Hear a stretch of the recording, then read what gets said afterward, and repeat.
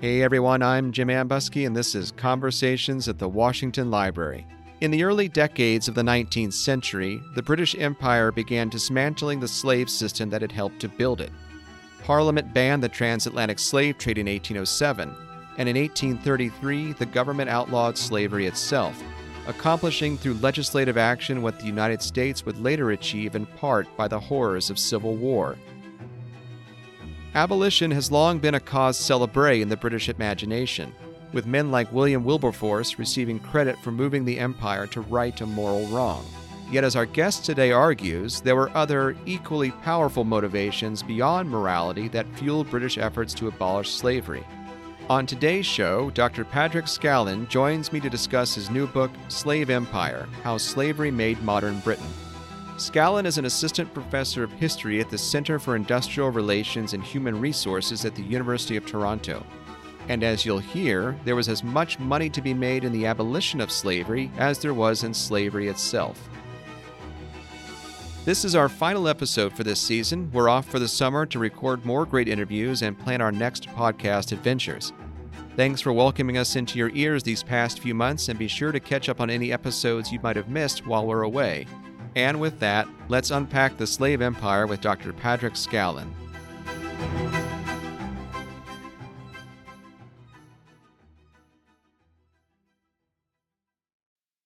Patrick, thank you very much for coming back on the show, because we had recorded this way back in October of 2021.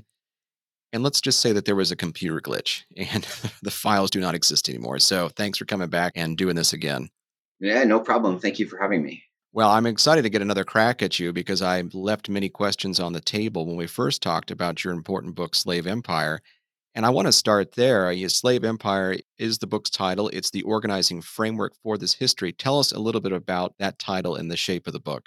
The book is really roughly divided into two parts that track through the 18th century and the 19th century, looking at the rise of the British Atlantic Empire in the 18th century, a rise that I argue was, if not entirely driven by the rise of the transatlantic slave trade and of plantation slavery in the Caribbean, at the very least, like substantially abetted by it. Then in the 19th century, the sort of era of anti-slavery after the abolition of the British slave trade in 1807, and then after the abolition of colonial slavery in 1833, I followed the ways that all of the structures and ideas and ways of organizing labor and ways of thinking about people of African descent that were made in the era of slavery carried through into an era of anti-slavery. So I argue that although Britain abolished slavery, in the first 3 decades of the 19th century, the British Empire was substantially shaped by the money that slavery made and by the ideas and practices that came along with plantation slavery. One of the things that your book does is it is in conversation with a vast literature about enslavement, the slave trade, of capitalism, and particularly a gentleman named Eric Williams, who wrote a really monumental book a half century ago or more called Capitalism and Slavery. Can you help us understand how your book is in dialogue with these larger themes? Capitalism and Slavery by Eric Williams was first published in the 1940s. And in North America, it's remained in print, as far as I know, for that entire time. And it's only very recently that it's been republished in the United Kingdom in a kind of Penguin Classics edition. And it's actually been a surprise bestseller. Eric Williams argues in Capitalism and Slavery something very similar to what I have argued, and in fact, to what many people have argued, which is that in the 18th century, slavery was one of the pillars of the British economy in the Atlantic world. So that's sort of uncontentious. And what's significant about Williams's book is the kind of acerbic, artful way that he stitches together the history of Britain and the history of the Caribbean, and the way that he connects the history of both the 13 colonies and then the United States to both Caribbean and British history to kind of follow the progress of slavery and empire in all three places. The really contentious part of Capitalism and Slavery is his argument for why anti-slavery came about. Until Williams's publication planted the flag for a different perspective on the history of anti-slavery, the main arguments for the origins of British anti-slavery had been religious or quasi-religious, or economic and quasi-religious, that Britain had experienced a kind of atoning change of heart and turned against slavery, or that Britain made money from slavery and then abjured all that wealth and turned against it. And Williams said that that wasn't the case, right? His argument is that the money that slavery made in the 18th century financed the rise of industrial capitalism in Britain, and that as a new group of financiers who made their money from factories, not from plantations, came to political power in Britain, they no longer had any use for the plantations of the Caribbean for two reasons. First of all, because the plantations of the Caribbean in the 18th century prospered under a series of protectionist laws called the Navigation Acts, which protected British sugar or British colonial sugar and gave it a kind of captive market in Britain. And by the turn of the 19th century, there were other, often colonies worked by enslaved laborers that were producing sugar that was of higher quality and of lower price. And free trade in sugar and in other products was much more congenial to the new class of factory owners than protectionism. Because protectionism was one of the pillars of the plantation economy in the Caribbean, anti slavery became a means of undermining protectionism and promoting free trade. Williams emphasizes that the abolition of slavery didn't abolish exploitation, it changed the primary mode of exploitation, right? It became easier, more convenient, cheaper to pay industrial workers and plantation workers very low wages than to enforce a system of mass enslavement with violence. And so for Williams, anti slavery is not anything miraculous, something that was made possible by the rise of industrial capitalism and was brought into legislative being by the rise of free trade and free labor ideology. That argument is something that I think is, at least in the very broad strokes, correct. And one of the things I try to do in Slave Empire is to, first of all, push that argument forward. You know, Williams is long deceased and was writing with a much more limited set of sources than contemporary scholars have access to, and to bring the counterpoint of enslaved labor more into conversation with the rise of free trade and free labor ideology. Something else that Williams didn't really do in Capitalism and Slavery, comparing the mode of organizing labor and land that enslaved people seem to have wanted and sort of putting that in counterpoint with the mode of organizing production that anti-slavery leaders wanted. You kind of took us there to the end of Williams's thesis about why anti-slavery emerges and what happens after. Let's start at the beginning, though, of your book, and you mentioned the significance of the sugar colonies. Tell us why those colonies were so instrumental in the creation of this slave empire that you outline in your book. There are a lot of answers, but I think the two broad parts of the answer are that sugar makes money and that sugar production requires a lot of labor and a lot of energy. Enslaved laborers produced all kinds of crops, mined all kinds of materials throughout the Atlantic world, right? Enslaved labor was a very common mode of organizing production in all kinds of industries. But in terms of sugar production, producing sugar requires an enormous amount of concentrated labor in a relatively short amount of time. So sugar canes will only grow in the tropics and subtropics occasionally. They have a lot of pests. It's a grass that's native to Southeast Asia that sort of spread around the world as its economic value became obvious to European empires. Sugar was a prestige crop in the Middle Ages. It became a staple by the 18th and 19th centuries. And it has a lot of pests, so it requires constant weeding and manuring and trimming to prosper, particularly in the Caribbean. And in crop time, which was the period in the life cycle of the plantation where enslaved laborers would cut the crops and bring them in to be processed, it required an enormous amount of labor and an enormous amount of fuel. And it was more or less produced the same way in 1600 as it was in 1834. Sugar canes were cut. They needed to be brought really quickly to sugar mills because the sap in the canes begins to ferment and turn sour within 24 hours. Production facilities were on top of hills to use the force of gravity to refine the sugar. So they were brought up hills, and then enslaved laborers would have to feed the sugar canes manually into usually ox-driven grinders. That was a very dangerous part of the work. And then watch as the juice of the cane was clarified in a series of copper boilers and then finally allowed to dry.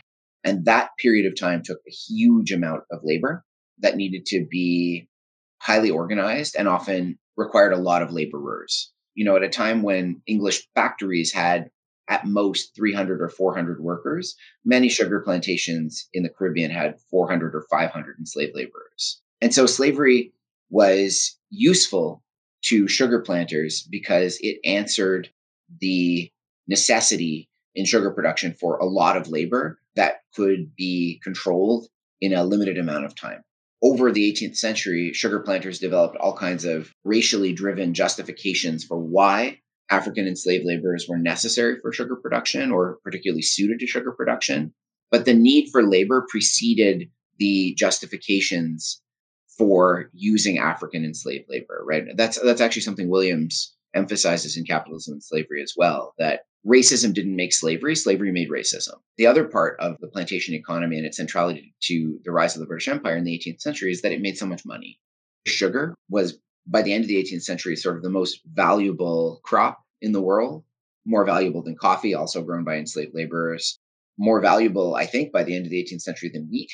The demand for sugar was inexhaustible and elastic. And so, as long as there was sugar being produced, there was sugar that could be sold.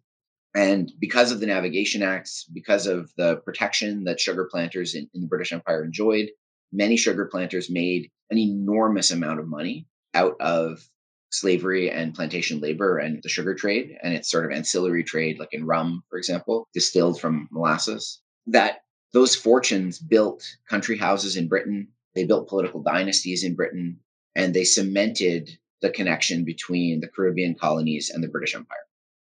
I want to come back to that wealth transfer here in just a moment. But first, I wanted to think about a comparison between what enslaved people would have experienced in terms of their daily lives in a place like, say, Jamaica versus a place like Virginia.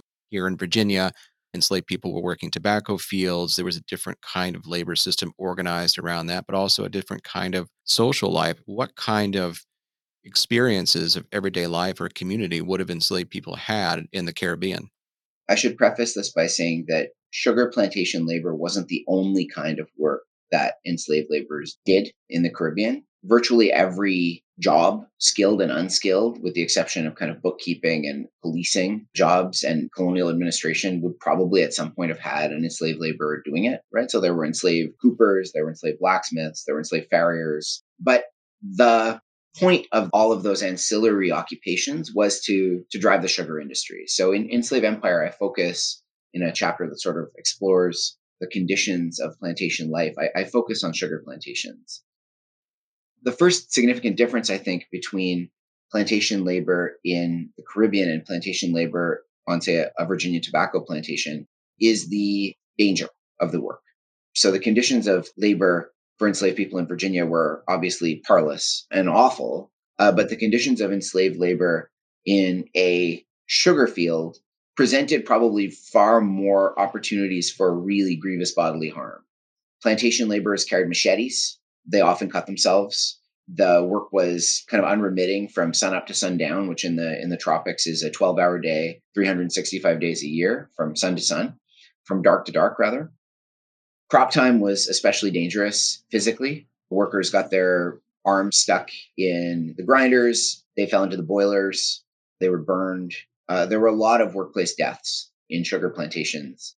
It was dangerous work, and the average length of time that somebody working in what was called the gang, which are the sort of the main mass of enslaved laborers on a plantation, whose job it was to maintain the canes during the growing season and cut them down during the crop season, their lives were short. And slaveholders relied on the transatlantic slave trade to add to the population of the Caribbean. Enslaved people in the Caribbean on plantations often lived in villages that they built themselves and generally had access to plots of land called provision grounds that they cultivated themselves and often produced a surplus that they sold in the market. A lot of enslaved people in the Caribbean had money. Edward Long, an 18th century historian of Jamaica, speculated that almost all of the copper money in the colony was held by enslaved people and almost all the silver specie as well. And enslaved laborers, for example, who were tradespeople, would do work that they were required to do as a condition of their enslavement, but also take work on spec and either keep the money themselves or split it with the person who claimed to own them. There was a kind of underground economy that enslaved people participated in, and there was a sort of social and cultural life on sugar plantations that enslaved people were able to preserve and protect under overwhelming conditions of oppression over centuries. Plantations were large. The Caribbean had relatively few Europeans and relatively few military officials. It was impossible to enforce like a kind of constant, unremitting, violent discipline on enslaved people on sugar plantations. So rebellions were met with overwhelming violence, but everyday life, there were, at least outside of crop time, sort of spaces where enslaved people could carve out social and cultural lives for themselves, despite the horrific conditions of the plantation. One of the things you just said was actually something I wanted to ask you about first time we recorded, and then I failed to do so. So I'm glad to have the second crack. But you used the phrase claim to own. And in recent years, we've been thinking a lot about the language we use to describe enslaved people, to describe slave owners or enslavers. Can you unpack that notion of claim to own and put it in conversation with this broader dialogue about should we use the term slave? Should we use the term enslaved person? Should we think about this? I'm ambivalent about the complete revision of the language that historians should use to write and think about slavery.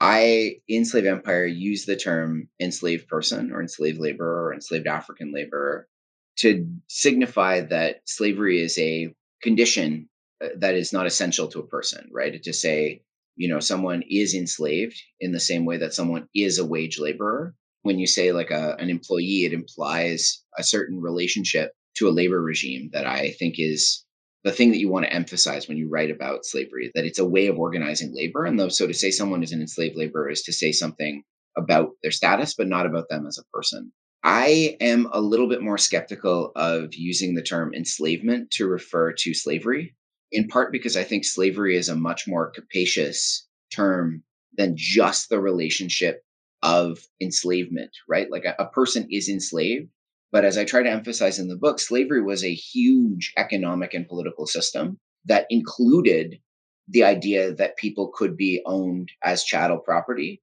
but wasn't exclusive to that idea.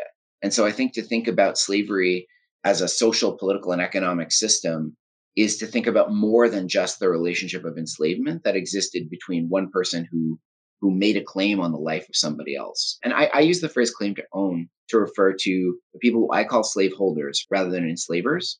I'll separate that out into two parts.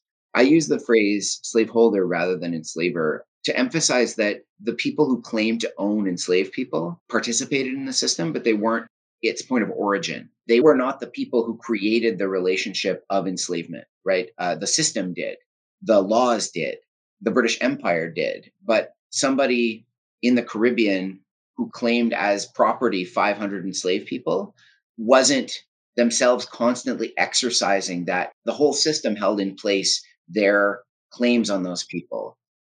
I do sometimes worry that there is a tendency in our neoliberal age to individuate everything.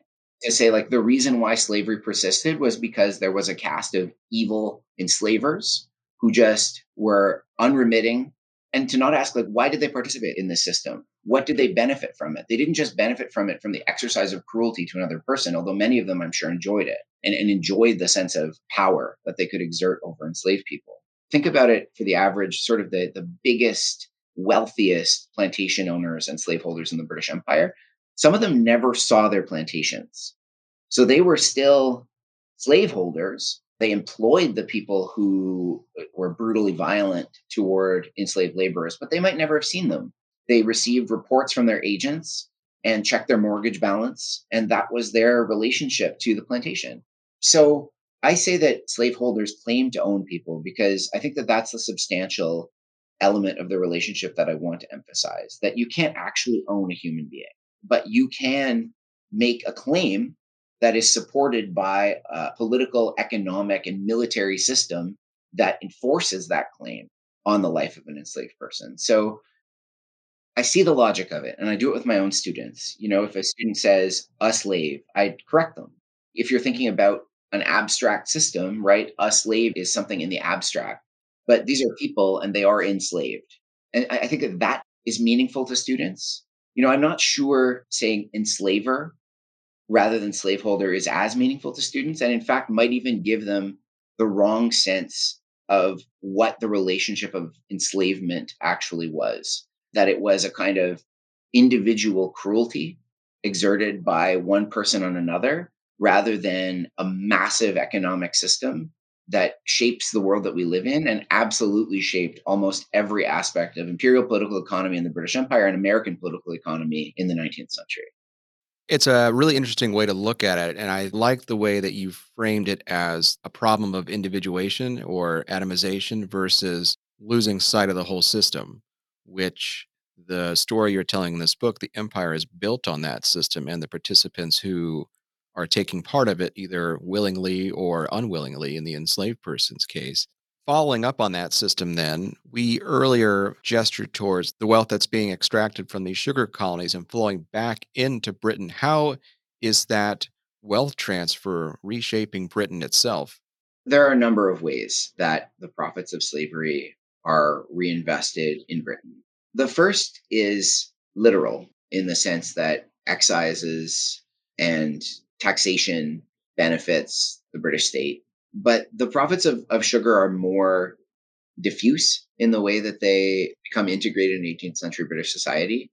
Unlike in the American colonies, plantation owners and slaveholders in the Caribbean, even if they lived and their families lived in the Caribbean for generations, never really thought of the Caribbean as home. And that is one of many reasons why the Caribbean colonies, although they rattled their sabers at the beginning of the American Revolution, really had no, in my view, no serious intention of ever actually joining the Revolutionary War on the side of the colonies because sugar planters thought of Britain as home. And their ambition in the colonies was not to build a new life in the Caribbean, but to go to the Caribbean, make a lot of money, send their children home if they themselves couldn't go home, establish a kind of transatlantic family business. Many sugar planters also owned distilleries. Many sugar planters also owned sugar refineries in Britain. In that sense, sugar plantations helped to build these networks of commerce across the Atlantic that were significant in building British imperial power in the 18th century. The British Atlantic world was really heterogeneous. There wasn't a single colonial model in the same way that France had a single colonial model. Many of the colonies, as you know, the American Revolution is proof of, were allowed to organize their own politics in ways that could be wildly divergent one colony from the other. You know, there are some colonies in the Caribbean that had legislatures, others that were crown colonies, some that had hardly any white settlers, some that had many. And so the network of commerce was one of the main ways that sugar money enriched Britain in the 18th century. The objective of a sugar planter returning back to Britain was to become a gentleman, right? And to be a gentleman in the 18th century meant to contribute to cultural life. It meant to act as a patron. There's a portrait that I talk about a little bit in the book by Hogarth of the Mackinnon children, which hangs in the National Gallery of Ireland. It's two children in the foreground with a gloomy country house in the background. And it's an allegory by Hogarth of the brevity of childhood, right? And the ephemerality of innocence and all these kinds of things. But it's also a portrait of two children who were sent back to Britain because their family made it big in Antigua and then became, in the course of the 18th and 19th century, a fairly prominent, well-to-do Scottish family. And that really was the kind of wealth that the slave empire made for Britain in the 18th century. You know, something that I tell my students sometimes is, you know, when you think about the American Civil War and the question of like statues of Robert E. Lee versus statues of, say, Jane Austen, right, whose family was connected distantly to slavery, like how do you weigh that cultural legacy? Because Jane Austen didn't become a traitor to Britain and then wage a bloody half-decade war against the British state. For Britain, slavery was something that happened over there. And that's actually something that British abolitionists latched onto in the late 18th century as well. The legacies of Britain and slavery are everywhere, but they require a little bit of unearthing to understand. Yeah, it's really interesting. This is an example that is associated with tobacco. But of course, if you walk in Glasgow, in the city center, you can walk on Virginia Street. And at first, you might think, well, that's pretty cool. You know, we were once a great big British empire, but that's not why it's called Virginia Street. It's because all the merchants sat there. Yeah, I mean, or in Liverpool. Liverpool was, obviously, this is putting the cart before the horse, but in some ways, it was kind of the test city for Eric Williams's case about why anti-slavery became possible in the British Empire. Because in the mid 18th century, as the first stirrings of anti-slavery sentiment emerged in Britain, and I argue in the book, emerged in Britain partly from the same roots that were nourished by money from slavery. Slavery built British culture in the 18th century in terms of patronage and support and money for architecture and art and literature. But it also at the same time nourished anti slavery. So the same kind of imperial thinking that slavery made also was a germ of anti slavery. In Liverpool, like Liverpool merchants were among the leading slave traders in the world. And it turned out in the American Revolutionary War and then in the beginnings of the Revolutionary War with France, receipts from shipping in Liverpool weren't really falling, despite the fact that American and French blockades in those two wars were slowing down the slave trade. It turned out that Liverpool merchants had plenty of other cargo and plenty of other contracts to fill. The kind of central tension in the history of slavery and anti slavery in Britain is that the two things grew up together. They're both a product of imperial expansion. And so, consequently, thinking about anti slavery as something that was anti imperial is misguided because anti slavery came from imperialism in the same way that slavery nourished imperialism. And moreover, had absorbed and digested ideas about the place of people of African descent and people of sort of non white, non British descent more broadly in the British Empire in ways that I think are uncomfortable to think about when anti slavery is in British public memory treated as a kind of profound, almost miraculous act of moral heroism. I think you've established that anti slavery is born out of the empire, born out of expansion. It is also deeply tied to the emerging capitalist economy. But let's go a little bit further then. How does anti slavery work in tandem with empire to achieve almost the kind of same objectives that the empire is seeking without the need to rely on an enslaved labor force? When I say British anti slavery, understand that I very broadly mean white British anti slavery. There were, and something that I write about a bit in the book is sort of exploring the relationship of Black Britons in the 18th century to the anti slavery cause, which was often very ambivalent. But I think very broadly across the British anti slavery movement, one of the pillars was gradualism, which is that whenever slavery was abolished, it would need to be abolished slowly and gradually, and it would need to preserve the power of Britain, although a better kind of Britain, dispassionate colonial officials and magistrates and committed missionaries would be the new Britons in charge when the slaveholding class were removed or ideally were converted to the anti slavery cause and understood that what they ought to be was not brutal slaveholders, but stern, patrician, but still sort of generous and open hearted employers and fathers to not an enslaved population, but a population of people who had just been emancipated from slavery, but required substantial, extended education in what it was to be a wage laborer, what it was to be civilized, which meant virtually anything in the course of the 18th and 19th centuries, but very broadly meant someone who emulates the economic, political, and cultural middle class. And the project of civilization is one that the anti slavery societies in Britain embrace wholeheartedly. So the abolition of the slave trade, Wilberforce gives many speeches in Parliament where he says, I do not intend to emancipate people in the Caribbean. Eventually I do, but it will take a very long time, and we won't do it the way that it happened in the Haitian Revolution through a kind of explosion of violence. And I think most anti-slavery leaders broadly supported the Haitian Revolution, but the elements of it that they liked were the elements that people like Toussaint Louverture represented, of kind of a charismatic leader who imposed a rigid code of laws that regulated how emancipated people ought to live and work. One of the threads that flows through the slave empire is British responses to something called the Code Rural, a Haitian labor code that established two different classes in society, a class of cultivateurs, like cultivators, and a class of sort of enlightened managers. You know, the cultivateurs were free, but they were still restricted. And that vision of freedom was something that was central to the vision of what emancipation ought to look like from the leaders, at least, of the British anti-slavery movement. And it was something that dovetailed very well with the project of civilizing the world that the Victorian Empire took on in the 19th century.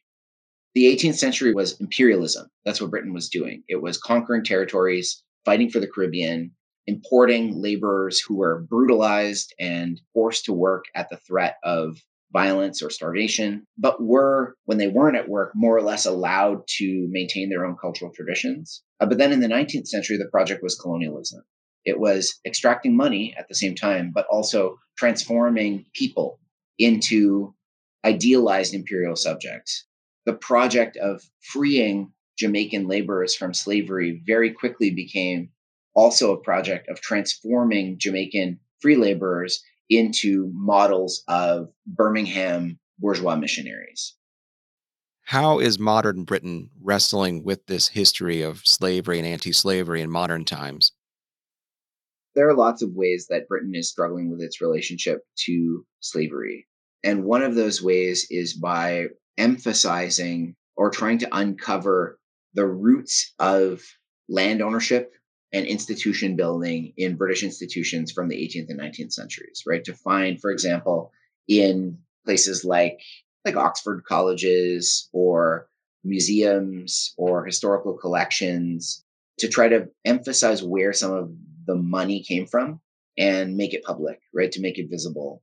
Places like All Souls College, right, in Oxford, has a famous library, the Codrington Library, which is financed by the Codrington family, among the most prominent landowners and slaveholders of Barbados, but also with substantial branches of the family in business and politics in Britain. So that's just one example, right? But at the same time, I think anti-slavery is still the thorn. There's a substantial culture war going on in Britain with people like Nigel Biggar, who's the Regius Professor of Theology at Oxford and is a staunch imperial apologist. There are culture warriors, primarily on the right, who are saying, yes, slavery was bad, but we abolished it, right? Britain's abolitionist movement is still the way of, exactly as in the 19th century, of sanctifying empire, of saying that, yes, the empire built in the 18th century was built on slavery, but Britain abolished its slave trade in 1807. Britain abolished plantation slavery in 1833, and it didn't do it at the point of a sword as in the Haitian Revolution or indeed as in the American Civil War. It did it voluntarily by act of parliament. And that was the claim that anti-slavery leaders made in the 1840s and 1850s when they were thinking about what they would do next with their movement. They could look back on those two legislative triumphs and say, okay, the empire is a holy instrument now. I mean, they might not have used exactly those terms, or at the very least, it's an instrument for good. And the proof of its goodness is abolitionism. And so, consequently, that anything it does must be good because we are the abolitionist empire. And that's a much more complicated theme and a much more complicated legacy to unpack than just saying the Codrington Library was financed by people who owned slaves or claimed to own slaves, rather. To say something like the legacy of British workhouses and the New Poor Law and all the brutal conditions of life and work that were imposed on English and Scottish slum dwellers in the 19th century were connected to the legacy of anti-slavery because of anti-slavery's wholehearted support for the disciplinary power of wage labor. And so therefore, ideas about disciplining workers that were made under slavery that were then cleansed of their relationship to slavery, or at least symbolically cleansed of their relationship to slavery by anti-slavery, and then imposed on British workers in the 1830s. That's a longer chain of causation and a longer chain of pan-imperial and transnational connection. It's much easier to just say Britain abolished slavery. And so one of the things I try to do in the book, and I think one of the things that makes Slave Empire different than a lot of other, at least popular books about slavery and the legacies of slavery in the British Empire, is to say anti-slavery is in many ways much closer to the legacies of slavery than it's comfortable to think about. And reckoning with slavery in the British Empire means reckoning with the British Empire period. And that opens a much more complicated debate with many different kinds of positions. I applaud institutions like the National Trust in Britain and academics like Corinne Fowler, who's really taking a lot of flack from a lot of really deeply unpleasant people for daring to point out that the plants that are grown in English country gardens are connected to the empire. You know what I mean? Which you would think would be of interest to the supporters of the National Trust. But the idea that the empire tarnishes things that seem authentically British, I think feels dangerous to a fairly substantial portion of at least the kinds of people in Britain who support those institutions. More conversations after the break. Padraig, last time we talked, you were reading a book and I don't remember what it was. So surely you're reading a different book now. And so what book are you reading right now? I am reading The Way We Live Now by Anthony Trollope, which I really like. I'm trying to read more 19th century literature, and Trollope is somebody who I'd never read before. So The Way We Live Now is a really complicated family drama slash really vicious satire of the British upper and middle classes that centers on a mysterious, maybe French financier who is known as a swindler, but who nonetheless pulls into his orbit a whole cast of characters who all want his money, which may or may not exist. So it's pretty good, and it's extremely quotable. So I've got a little file of just lines from it. Who is the author you most admire? I think I have a different answer here. In terms of fiction, I always come back to Hilary Mantel and the Wolf Hall books. Wolf Hall, Bring Up the Bodies, and The Mirror and the Light, her trilogy about Thomas Cromwell. And I find myself thinking about Thomas Cromwell all the time. And I must have read Wolf Hall like 4 or 5 times and Bring Up the Bodies at least 3 times. I think that says something about her abilities as a novelist. What is the most exciting document you've ever found in the course of your research? I'm working on a new book now about the Irish potato famine. And I've been finding some really good stuff that really kind of is eye opening in printed material. But I think it's still to this day something that I was working on with my dissertation, which was on the abolition of the slave trade in Sierra Leone, Britain's anti-slavery colony on the West African coast. And one of the things that I argued in the dissertation and in the book that came out of it, Freedom's Debtors, was that anti-slavery made money in Sierra Leone and that it was driven by morality, but it was also a profitable, for at least for a small cadre of anti-slavery businessmen, anti-slavery was profitable as a colonial enterprise. In the National Archives and then in the Sierra Leone National Archives in Freetown, I found 2 documents that kind of link into each other. One, which is a ledger of slave ships that were captured as prizes by the Royal Navy and then sold, and the proceeds distributed to Royal Navy captains. And then I argue in the book that money sort of flowed through Freetown and made quite a few merchants in Freetown substantial amount of money. And then its counterpart in Sierra Leone, a ledger of the names of formerly enslaved people released from slave ships by the exact same ships that had collected those bounties and what happened to them in the colony. And each of those documents fitting together in the Sierra Leonean case, right? Some of them they're incomplete, they're damaged, they're not held, at least at the time, they weren't held in amazing conditions for a really rare document. But, those 2 documents in some ways like made an article and in some ways made the book because they were the first thing that I had found that proved that I was right, I think, at least about that some people were making money from this, that it wasn't just the money pit that it was cast as in Britain. That's a great find. How do you hope people remember your work then? I hope the work is remembered at all, to be honest with you. And I hope that if people read it, they're inspired to think a little bit more critically and with a little bit more subtlety about the legacies of humanitarianism in the British Empire, and to think that what people think is right in a particular historical moment and what people think is unequivocally moral in a particular historical moment is always shaped by the social and economic conditions that those people live in. To condemn an abolitionist for using like racist language or for being racist, as many of them were, right, is not really to do anything substantially to think critically about abolitionism or to think critically about humanitarianism or imperialism, right? You have to take that, I think, as a given and then think about what it means. Well, Padraig, thanks again for humoring us. We're delighted to have you back on the show for a second unexpected time, but it was as much a pleasure this time as it was the first time. Thank you very much.